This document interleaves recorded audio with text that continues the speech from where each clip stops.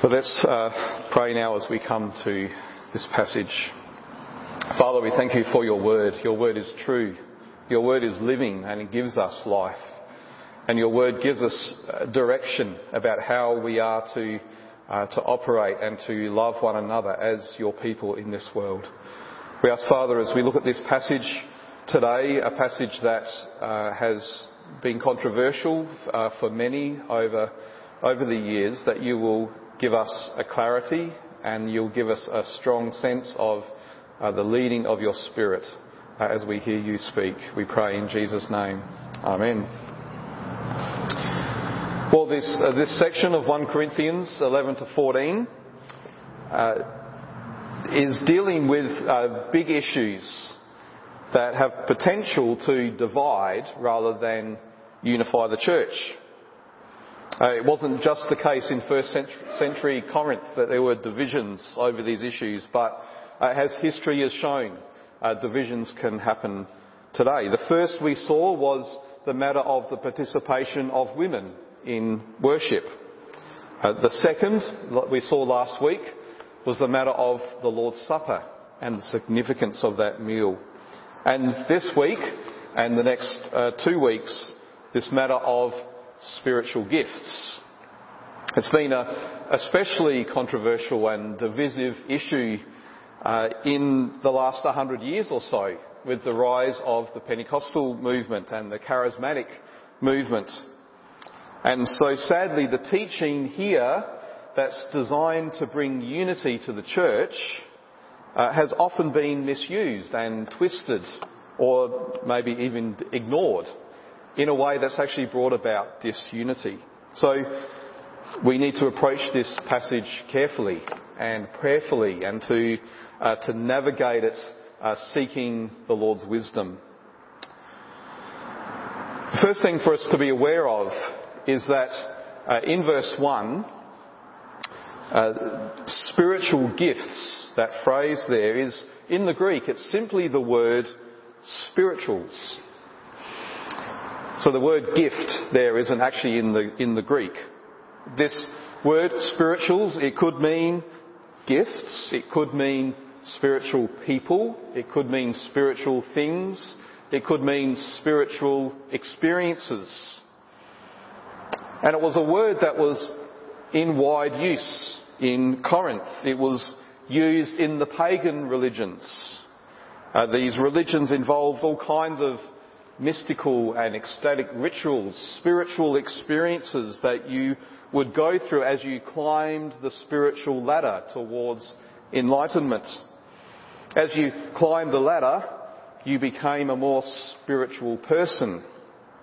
You were able to have spiritual insight into the mysteries of the universe, and you would know more and more and more than the people who are lower down than you on this spiritual ladder. Now that kind of thinking actually isn't too different to modern spirituality, in the sense that it was about myself and how I am able to become a spiritual person and become more spiritual if I work at it. You might remember in the last census, hopefully that's readable, that there was a big change in those who selected no religion. As you can see at the bottom there, 30.1% of Australians said no religion. There was quite a push by some people to say tick the no religion category, rather than just pick the religion that you were brought up in, or the denomination that you have a loose affiliation with, maybe because you were baptised or because you went to a church school. So in 2016, 30% said no religion. Compared to 1966, that's quite a significant change. As you can see, in 1966, 0.8% of Australians ticked no religion. So 90% of Australians in 1966 identified with a religion. Today it's down to 60%. And it's also a fact that of the 52% of Australians who identify with Christianity, only about a fifth of those attend church at least once a month. And even fewer, no doubt, have any sense of a personal relationship with Jesus Christ. But there's other research that's showing that a large proportion of Australians, including, interestingly, younger Australians, still believe in things like life after death, a supernatural realm, a higher power. They're not atheists, even though they tick no religion. They would identify with the term spiritual, but not religious. Ticking the no religion box doesn't mean people don't believe anything. It simply means they don't connect with an organised religion, which for most of Australians means the church. Now, we don't have to have time to explore all the possible reasons why this trend is happening. People are rejecting organised religion even though they still believe in some kind of spiritual ideas. But one of the big reasons is because modern spirituality says that you do it yourself. Just like every other aspect of your identity, you shouldn't let other people tell you what to believe or how to live. So you make up your own mind. You pick the beliefs and the values that you think best suits you. So to be spiritual means I have in myself this capacity to tap into the spiritual realm through whatever ritual or meditation or philosophy or artistic expression or whatever it is that I choose myself to express my spirituality through. But the Bible doesn't actually describe human beings as being essentially spiritual. We're creatures made from dust. And because we're dust, we're mortal. And we will return to the dust unless we're kept alive by some external power. So we only live and move and have our being because God has breathed into us the breath of life. We're dependent upon the Spirit for both our physical life and our spiritual life. So the Bible speaks of a truly spiritual person, not as someone with spiritual capacity, but as someone who is living in right relationship with the Holy Spirit. Someone who's filled with the Spirit, who's directed by the Spirit, who's worshipping the Father through the Son in the power of the Spirit. So when we think of spirituality, we shouldn't think of it as kind of an abstract power or a way of being or a way of connecting with the non-physical spiritual realm. But rather we should think of it as a relational dynamic that comes from knowing the power and the presence of the Holy Spirit, the person, the third person of the Godhead. He himself is the fullness of God dwelling in us and with us. This is the Holy Spirit who hovered over the waters at creation. And in response to the Father's command, let there be light, the Spirit worked in unison with the Son and separated the waters from the waters and the sea and the dry land and brought about the order and the goodness of the creation. The Holy Spirit isn't a supernatural being. The Holy Spirit is not just accessible through spiritual practices or rituals or experiences. He's as much present and at work in this world as is the Father and the Son, and just as much as He is sovereign and beyond and outside of this world. He's not just involved in the things that we label as spiritual: worship, prayer, church, Bible reading, but all of life. That's why Paul could say back in 6 verse 19, "Do you not know that your body is a temple of the Holy Spirit within you, whom you have from God? You are not your own, for you were bought with a price, so glorify God in your body." This is the change that Paul wants the Corinthians to make as they think about how the Spirit is at work among them. So he uses their word, spirituals, at the start. And probably that's the word that they used when they wrote to him to say, "Paul, what about spirituals?" But he wants to change their thinking.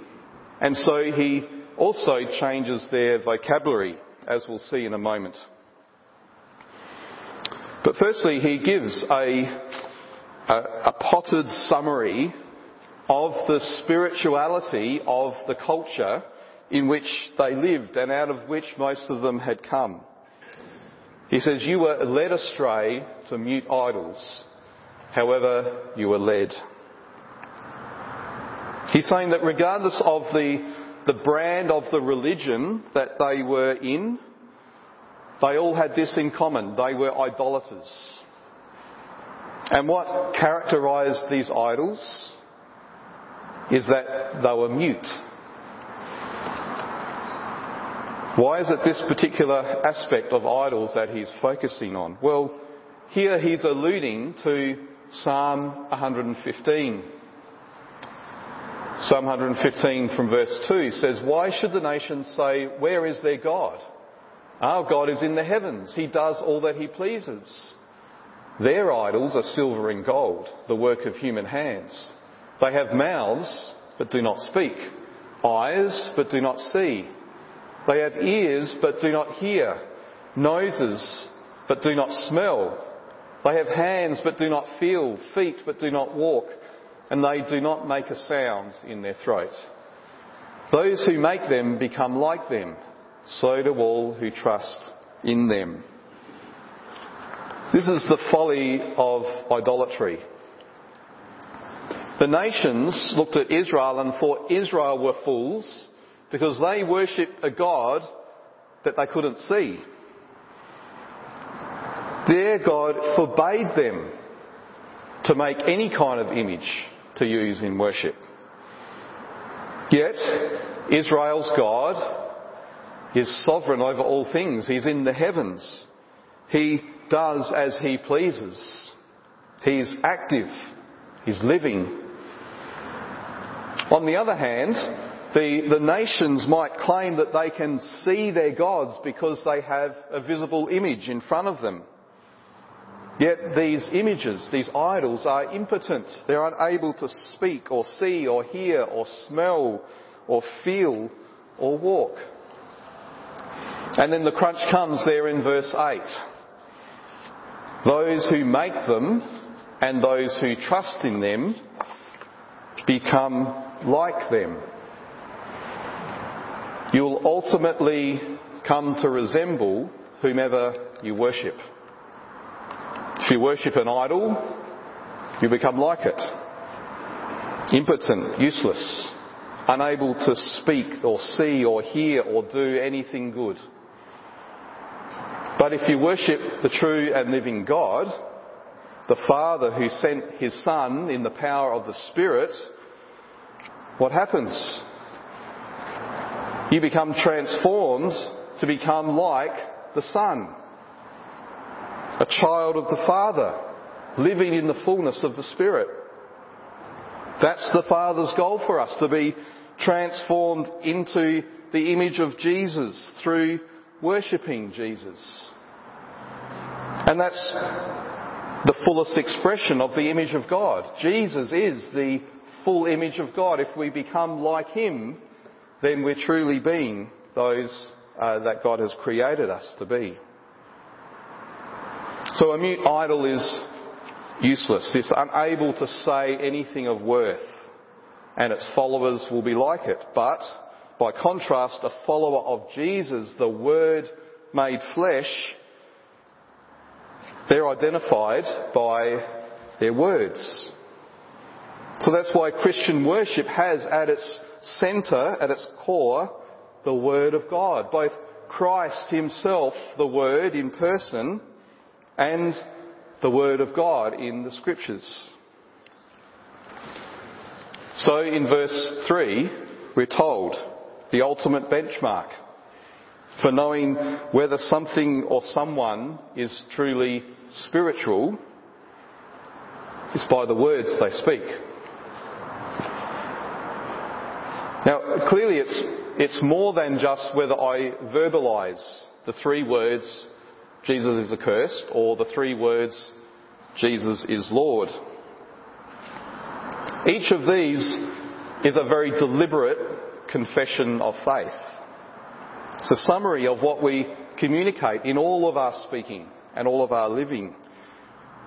And in the first century, a confession of faith like this was far more significant, had much greater implication than it does for us today. To declare Jesus is Lord was to become a traitor to your family, to your religion, ultimately a traitor to Rome, because the Roman emperor claimed to be God. The Roman emperor demanded that those in his empire declared Caesar is Lord. Jesus has no equals. He has no alternatives. To declare him as Lord is to reject all other so-called lords. To say that he is God and to say Jesus is Lord, that word Lord in the Greek is the equivalent of the Old Testament, the Lord, Yahweh. So to say Jesus is Lord is not just to say he's the ultimate authority in my life. It's to say he is the Lord. He is God. And so you reject all other gods and all other idols. This is the first and the greatest and the most foundational gift that the Holy Spirit gives. The ability to confess Jesus is Lord.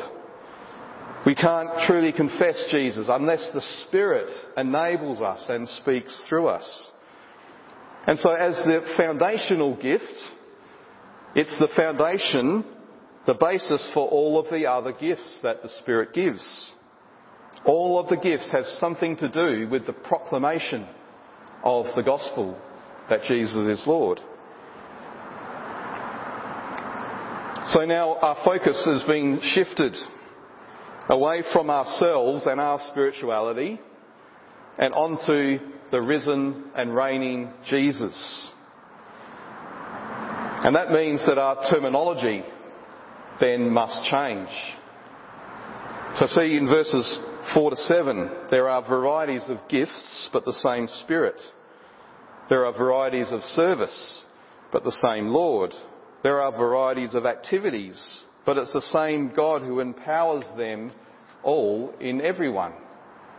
To each is given the manifestation of the Spirit for the common good. See how he's moved away from the language of spirituality and instead uses the languages of gift and of the living, dynamic activity of God among his people. We should think of these spirituals as gifts given by the person of the Holy Spirit, not as an expression of our personal spirituality. And not only that, we need to see that this ministry of the Spirit among us is not the Spirit on his own. It's actually a Trinitarian action. See how it is a variety of gifts but the same, varieties of gifts but the same Spirit, a variety of services but it's the same Lord, whom we've just affirmed is Jesus, and a variety of activities or workings, all empowered by the one God, a reference to the Father. In true spirituality, it's not us doing it, it's God doing it. It's the Spirit who gives. It's the Lord Jesus who serves. It's God the Father who works powerfully. And so to make the point even clearer, in verse 7, he uses another phrase, manifestation of the Spirit. That means that the Spirit is already here. He's already among us. And his presence is made known as he manifests himself in each one of us in different ways. So we don't need to invite the Holy Spirit to turn up. We can't apply certain techniques to get his power released or to make his presence come upon us. He's not a force to be manipulated or coerced or a commodity to dispense. He's the sovereign God. We can no more determine his actions than we can determine the actions of the Father and the Son. So these gifts, they're not commodities. They're not things that the Spirit dispenses. They are the Spirit himself, making himself visible in various ways. So verses 8 to 10 describe what, for the Corinthian church, this manifestation of the Spirit looked like. Now it's not obvious in the English, but they're actually grouped into three categories. Paul uses two different words for another to separate them into these three groups. One another means another of the same kind, like we might compare different types of apples. The other another means another of a different kind, like we might compare apples and oranges. All of them are fruit, yet there's different kinds of fruit. And each fruit also has its varieties. So too, the gifts are manifestations of the Spirit, the one Spirit, yet they come in different forms and they serve different roles. But they all contribute to the primary goal of the Spirit's work, a unified church that testifies that Jesus is Lord. So let's look at each of these three groups. The first is there in verse 8. The utterance of wisdom and the utterance of knowledge. These are gifts that are related to understanding the mysteries of the kingdom of God that are now revealed and made known in the gospel. Wisdom and knowledge were already defined for us back in chapters 1 to 4. And we saw that true wisdom and knowledge is seen in Christ and him crucified. So Paul said back in chapter 2, now we have received not the spirit of the world, but the Spirit who is from God, that we might understand the things freely given to us by God. And we impart this in words not taught by human wisdom, but taught by the Spirit, interpreting spiritual truths to those who are spiritual. So in this context, the gift of knowledge means the Spirit-empowered ability to explain or to teach the truths of the kingdom of God in Christ crucified. And the gift of wisdom is the Spirit-empowered ability to take these truths, the truths of the cross, and to apply them to life, so that we may live in a way that's consistent with our confession of Jesus as Lord. The next group is from verse 9 through to the first part of verse 10. Faith, healing, working of miracles, prophecy, and distinguishing between spirits. The key gift in this group, this kind, is prophecy, because that's the one that involves speaking the word of God. It's in prophecy that we can say the words, Jesus is Lord. The ones listed before prophecy, faith, healing, and miracles, they're the signs that are expected biblically to accompany true prophecy. A prophet would display, perform a sign to indicate that they were empowered by God. So think of prophets like Moses, Elijah, Elisha, Jonah, and others. These prophets who performed signs and miracles that gave credibility to the word that they then spoke from the Lord. Of course, Jesus, as the fulfilment of all the prophets, he did more signs than all the Old Testament prophets put together. He was constantly being asked, give us a sign if you are who you claim to be. Think of the apostles in their prophetic ministry of declaring Jesus as the Messiah to God's people. God worked miracles through them, not just acts of wonder and in and of themselves, but the miracles were always to support the preaching of the gospel. But signs weren't the only test to apply to a biblical prophet. Israel was told that if a self-proclaimed prophet performs a sign, but then goes and says, hey, let's go and follow other gods, then they were to reject them as a false prophet. So, while the sign pointed towards their authority as a prophet, the ultimate standard was, are they speaking the truth?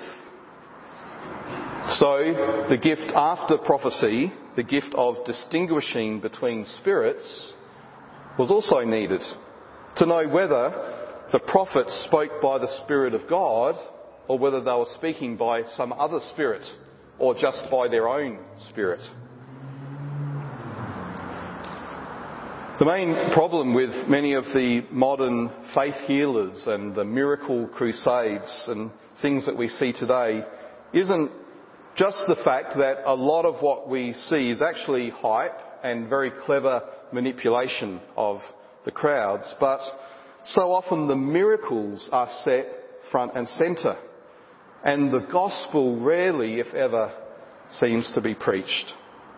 People come to these things, to these people, because they want to receive a miracle, not because they want to hear the message of the risen Jesus, who calls them to repentance and faith, who calls them to lay down their lives for his sake and for the gospel.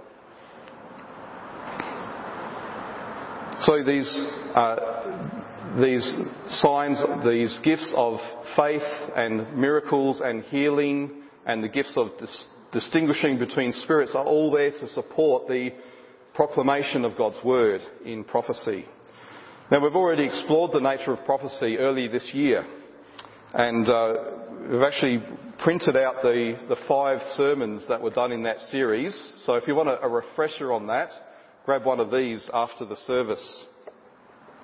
Just to summarise, what we saw was that prophecy is still being exercised in the church in 3 ways. Through the preaching and teaching of the word by pastors and teachers. Through us speaking to one another with the goal of encouragement and building one another up and encouraging and discipling one another. And from time to time, speaking the word of God to the church for a very specific time or a specific need when we're facing a time of decision making or need God's special guidance and wisdom. But as with wisdom and knowledge, prophecy must always have Jesus at the centre. The gifts of faith and healing and miracles, in a sense, prepare people's hearts to be open to the word of prophecy, and the gift of distinguishing between spirits ensures that only true words of prophecy are received and acted on by the church. The third kind of gift is there in the second half of verse 10. Various tongues and interpretation of tongues. Now we'll see in more detail in chapter 14 that these two gifts are all about the gospel being proclaimed to the nations. There's actually no biblical basis for tongues being angelic languages. The only reference in the Bible to the tongues of angels is in 13 verse 1. And we'll see in a moment that Paul mentions them actually to discourage speaking in angelic tongues rather than to endorse it. Whenever angels speak throughout the Bible, it's always in human languages, because their job is to communicate the word of God to human beings in a language that we can understand. There's a lot of different views on this across the whole Christian family. So I'm willing to stand corrected on this, but this is at least where I have come to and understand from the study of this passage and the wider scriptures. So tongues here is human languages, spoken either with a spontaneous, miraculous, Spirit-given ability, like we see on the day of Pentecost, or also speaking in the native language of the nations to which the gospel is going out, rather than in Hebrew or Aramaic, the language that the Jews had heard the word of God in for 2,000 years. We see this when Peter first brought the gospel to the Gentiles in Acts chapter 10. While Peter was still saying these things, so he's speaking here to Gentiles, not Jews, the Holy Spirit fell on all who heard the word. And the believers from among the circumcised, the Jews, who had come with Peter, were amazed because the gift of the Holy Spirit was poured out even on the Gentiles, for they were hearing them speaking in tongues and extolling God. Then Peter declared, must be the end of verse 46 there. The point here is that the power of the Spirit was seen not in their ability to speak in tongues per se, but that they were extolling God in their tongues, in their languages. Remember, they were used to hearing the Gentiles say things like, Jesus is accursed. Suddenly these Gentiles were saying, Jesus is Lord, in their own language, not in the language of the Jews or the Bible. But more on tongues next week, because Paul talks more about that gift in chapter 14.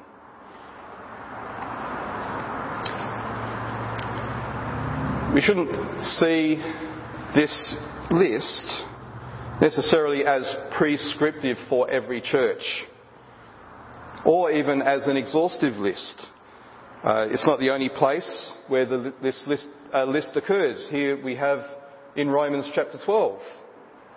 Different gifts according to the grace given to us. Let us use them. If prophecy in proportion to our faith, if service in our serving, the one who teaches in his teaching, the one who exhorts in his exhortation, the one who contributes in generosity, the one who leads with zeal, the one who does acts of mercy with cheerfulness.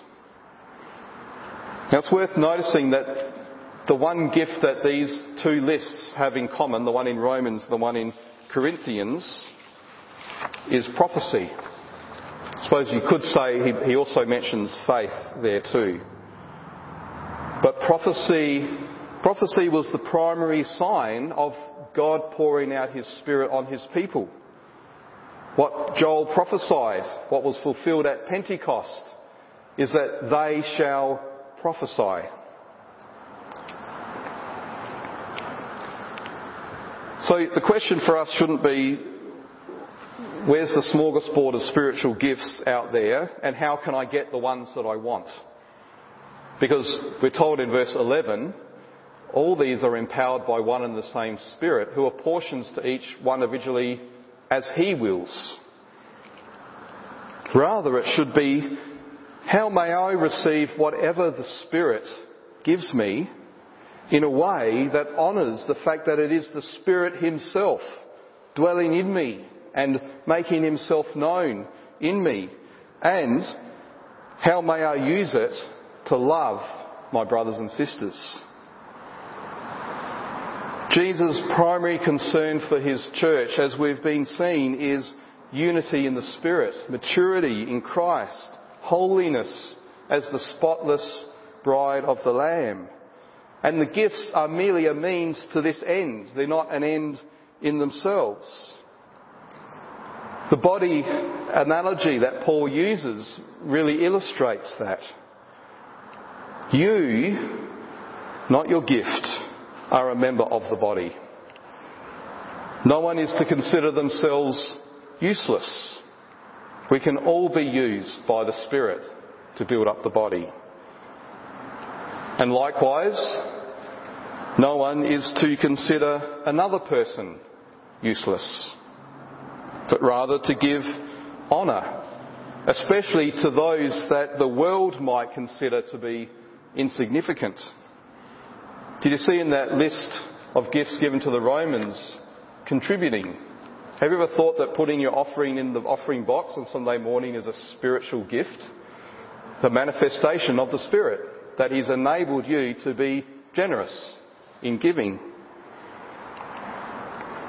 Regardless of how the Spirit manifests Himself in and through the members, we are all members.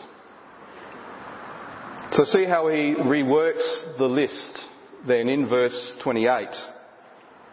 Some differences here in this list. Some gifts that he mentioned earlier aren't mentioned, others he's added in. But the emphasis here is not on the gifts, it's on the people. Ultimately, the gifts of the Spirit, as we've said, aren't commodities, they're not powers, they're not abilities, they are the people. One another, walking in the life and the power of the Spirit. If we lose this emphasis on the reality of the Holy Spirit at work in and through the people, then we start treating the gifts as commodities. And it's entirely possible for us to try and do those things, those gifts, without them actually being true manifestations of the Spirit. We see that in the opening verses of chapter 13. What Paul is doing here is he's listing some of the things that the Corinthians thought made them spiritual people, and he takes each of them to the extreme. So he says, I may speak in the tongues of men, who can't do that, but what if I can also speak in the tongues of angels? That would be truly spiritual. I may have prophecy, and everyone is encouraged to seek that. But what if I can also understand not just some mysteries and some knowledge, but all mysteries and all knowledge? That would make me really spiritual. What if I have faith? And again, all Christians are encouraged to have faith. You're not a Christian unless you have faith. But what if by faith I can actually literally remove a mountain from its place? And I may have generosity. I may have that spiritual gift of contributing. I may give to the poor. What if I even go to the point of becoming a martyr and giving over my body to be burnt at the stake because I proclaim Jesus as Lord? Surely that would make me truly spiritual. So he's painting a portrait here of someone who's super spiritual, the kind of the person that the Corinthians, with their view of spirituality, were aspiring to be. And then he demolishes the portrait. He says that doing all of that without love would make them a noisy gong, a clanging cymbal. They'd be nothing and they would gain nothing. What he's doing here is he's saying the goal of all of the gifts of the Spirit is the ultimate gift, the gift of love. Love is the primary fruit of the Spirit. It's the new command that Jesus gave. The ultimate miracle is that in Jesus Christ, a human being is taken from hatred and hostility and alienation and restored back to the image of God, who himself is love and is enabled to be a person who loves. So what does it mean when he says, earnestly desire the higher gifts? Well, any gift can be the higher gift if I exercise it in the act of love towards my brother and sister in Christ. Should I give a word of prophecy? Should I pray for someone to be healed? Should I speak in another tongue? What's the basic criteria for knowing whether what's going on in me is the prompting of the Spirit to act in that way? Well, it can only be love. It can only be wanting to see the body of Christ built up to reach unity in him. It can only be wanting to see the body of Christ be faithful in teaching and proclaiming the message of Christ and him crucified, so that he will be glorified in the church, so that in him the members of the church might be enabled to step into their full identity as sons and daughters of God. Let's pray.